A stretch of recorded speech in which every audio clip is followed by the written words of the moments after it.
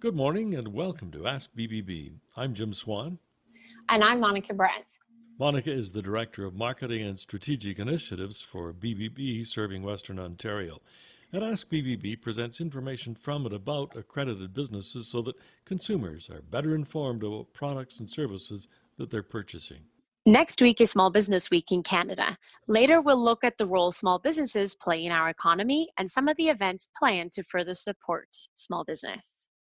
How does your lawn and garden look this fall as we get into full swing with the fall weather? John Baer of Green Magic Landscaping, Inc. in Dorchester will join us later to talk us through preparing for winter and planning for spring. We all know it's coming, so why not get ready? Our first guest will likely get a lot of calls when the first snowfall comes. That seems to be when we realize we should be thinking about snow tires and other winterizing services for our vehicle. We welcome someone who's no stranger to Londoners, but we promise no politics here. Our guests are Bud Polhill and Steve Polhill of Bud Polhill Automotive. Welcome to Ask BBB, gentlemen. Well, thanks for the invitation. So now that we have you on the phone today, let's see if we can find out a little bit about tires. So do we really need to think about snow tires, or do you think all-season tires are just enough? Because I think that's the biggest question in Canadian winters. Well, my opinion, and Steve's probably, he differs from me a lot of times, but I think snow tires are extremely important. I have customers that come in here and they said, I've never had snow tires in my car, and my son or my daughter or somebody told me to buy them, and we put them on, and they come back and say, I didn't believe they'd make that much difference. But they do. No, it's the same thing. I was always that type of person that never believed I needed snow tires because I'm just that good of a driver, right? Well, snow tires don't really make a whole lot of difference in driving ability. I put a set of front tires on a car that I was driving, and just because they were cheaper than a regular set of all seasons at the time, and the difference was eye-opening. From then on in, I've been a believer. So. Okay, there's a wide range of tires and prices. So how do we select the right tire for our driving needs, guys? Well, it really does depend on what type of driving you're doing. Like most people in the city nowadays will just go for a what we now call a winter tire, because snow tire isn't necessarily the best word to use anymore, because they're not. An old type of snow tire was generally more of a lug type tire meant to go through deep snow, as if we were, up in the north or something. Well, now a winter tire is more of a snow and ice tire. They have a different tread pattern that allows them to grip better on ice and that sort of thing. So for most people with your average small SUV or car or something like that, we'll go for a snow and ice type of tire. So. The other thing is that the snow tires today are much quieter than the ones that you used to put on. The ones you put up, you knew they were on there because you could hear the car coming because of how they howled. These ones are designed in such a way that they're fairly quiet but aggressive when it comes to traction. Okay, so let's say we're deciding, this year, maybe I'm going to consider snow or winter tires. Maybe I'm just going to use the tires that I have. How do we determine if our winter tires or any of the tires that we have on our vehicle need to be replaced? Well, you check the age of it to start with. There's a number on the side that tells you how old the tire is. Plus, you have a tread depth gauge that tells you how much tread you have left. And when it gets to a certain point, you should be replacing them. Would you replace because of age, even though there's lots of tread left? Well, we've had a number of certain particular brands where you have a lot of weather checks between the treads. When you look at them, you can see that, and that's not something you want to be driving out on the highway with because it can blow out. There's a date on the side of the tire that's the date of manufacture. It's generally a week and a year, and there are some places that won't work on or won't service tires that are over 7 years old. And that's part of the Ontario safety standards. When it comes in for a safety inspection, not only do we have to measure tread depth, but there is what we call dry rot or weather checking, and it's just where the tire's gotten old and dried out, and it ends up, instead of more like rubber, it ends up more like a hockey puck. And as it drives around, when it flexes, it actually starts to crack. And when you end up with a bunch of cracks that can line up, well, you can suddenly have a catastrophic blowout, and that's as far as I'm concerned, more dangerous than just low tread. Does how you store the tires then make any difference? Absolutely. If you've ever seen a trailer at the trailer park that has covers over the tires, there's a reason for that. The UV light from the sun does the same thing it does to you and me. It ages things prematurely. If you're going to store tires, at very least, like we do have customers that store their own tires, and that's perfectly fine, that will just put them out behind the shed. And that's not good because they're out in the weather, they're out in hot and cold cycles, they're in the sun, so on and so forth. So if you're going to put them outside, make sure they're covered with something that's opaque, so the sun can't get through them. The best thing is to have it in a climate-controlled building or whatever have you, but not everybody can do that. Okay, so I have appreciated actually having winter tires on my car. And then the other thing to consider is an extra set of rims. Do you think that that's worth the investment and that it makes sense to have an extra set? Or, how do you feel about that? Because it is an additional cost for people. I think Stephen and I both agree on this. It saves wear and tear on the tires, on the beads and all that sort of stuff, mounting and dismounting. And by the time you do it 2 or 3 times, and you do it 2 or 3 times, you probably almost paid for the rims. What about the pressure sensors? A lot of the newer cars have pressure sensors, and if you buy rims, should you do sensors as well? Well, I think the new safety standards say if it had them on originally, when you put the rims on, you have to put sensors on too. Is that not correct, Steve? I believe so. If it came in with tire pressure sensors, it has to leave with tire pressure sensors in it. So let's talk about some other things we should think about to prepare our car for winter. Is there anything we can do to make sure our battery will be dependable, especially, in the real bitter cold? Well, a battery has a lifespan just as anything else. Most batteries, depending on the quality, last between 5 and 7 years-ish. Sometimes it's difficult to tell. Sometimes when we winterize a car, we'll check the battery, and you can tell that it's borderline and it's time to change it. Sometimes they check just fine, and and a month later they're toast. So it's difficult to tell sometimes with a battery. One of the primary things that I learned this a long, long time ago because I've been doing this for a long time. But if battery is under the hood and you can actually see it, hose it off with some hot water every once in a while. Get all the stuff off the top of it because when I show this to people, you don't believe it, but if you take a voltmeter and put it across the battery, you put it on the negative post and you put it, or the positive post, and you put it halfway across the top of the battery where there's no connections at all, you can get a volt reading because the voltage, it's like having a resistor wire across the top of the battery and it'll just die by itself. So as long as you hose it off and get that off there, you won't have a reading and you won't have a draw on the battery. Bud, Steve, we want to thank you for your time here this morning. Thank you. We've been talking with Bud and Steve Polhill of Bud Polhill Automotive. When you search auto repairs and other related types of businesses, they come up in the directory. Bud Polhill Automotive is an accredited business with the BBB with an A+ rating. We'll return in a moment to talk about taking care of your lawn and garden. Welcome once more. I'm Jim Swan with Monica Braz, the Director of Marketing and Strategic Initiatives with BBB serving Western Ontario. All other things aside, this past summer has been a good growing season. Gardens and lawns have flourished. Now we want to prepare them for winter so that they're in their best condition next spring and summer. John Baer is the president of Green Magic Landscaping, Inc., and joins us now to give us some great tips.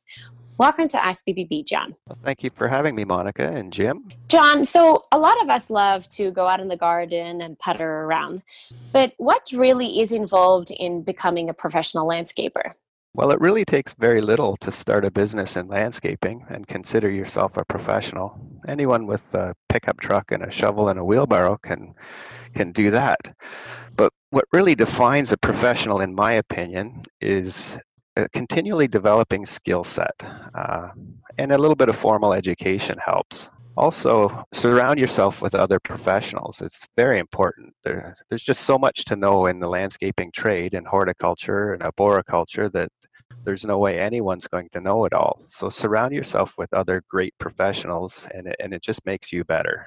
So, John, is this a good time to consider some landscaping changes, or is it something we need to wait until spring to do? It's always a good time to consider changes, any time that changes need to be made. There are specific seasons to implement those changes.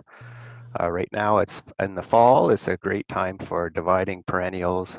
It's the best time of year for preparing your garden beds for the spring. If you need to add any soil amendments or rototill and prepare the soil for planting, it's the best time to do that. It's a great time of year for planting trees and shrubs as they go dormant. It's a good time to dig things up and move them around. So fall is fantastic. We get into winter, that's sort of the best time of year to do your paperwork and your planning for your landscaping changes. It's also a good time to service all of your equipment and tools. So let's talk a little bit about changes. What are some of the current popular trends or features in backyard landscaping that people are seeking out that they can think about planning for during this coming winter?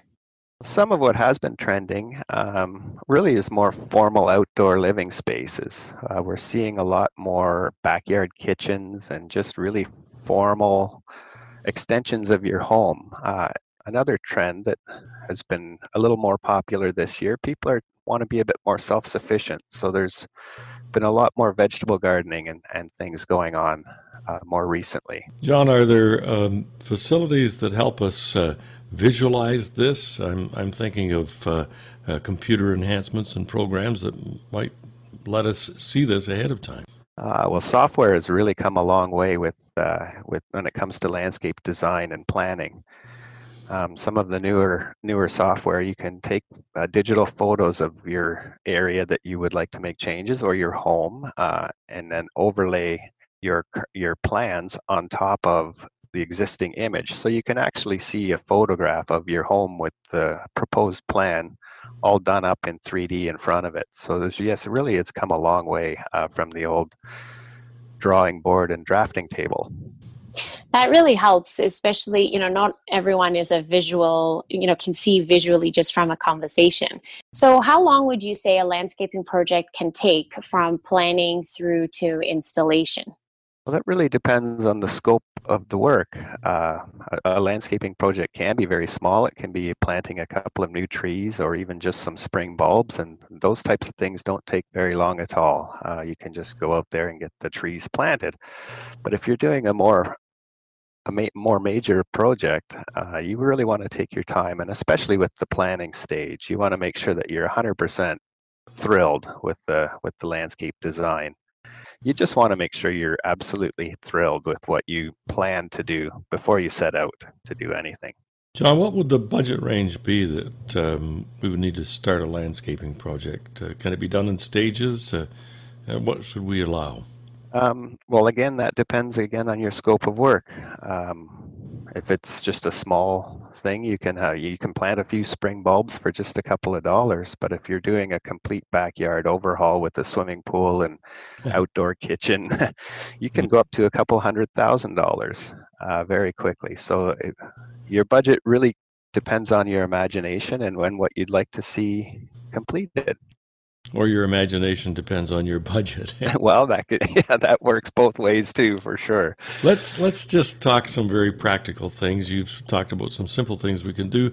What are some of the things we should be thinking about so that we have a healthy lawn and garden through the fall season and next summer, whether we hire somebody like you or we do it ourselves?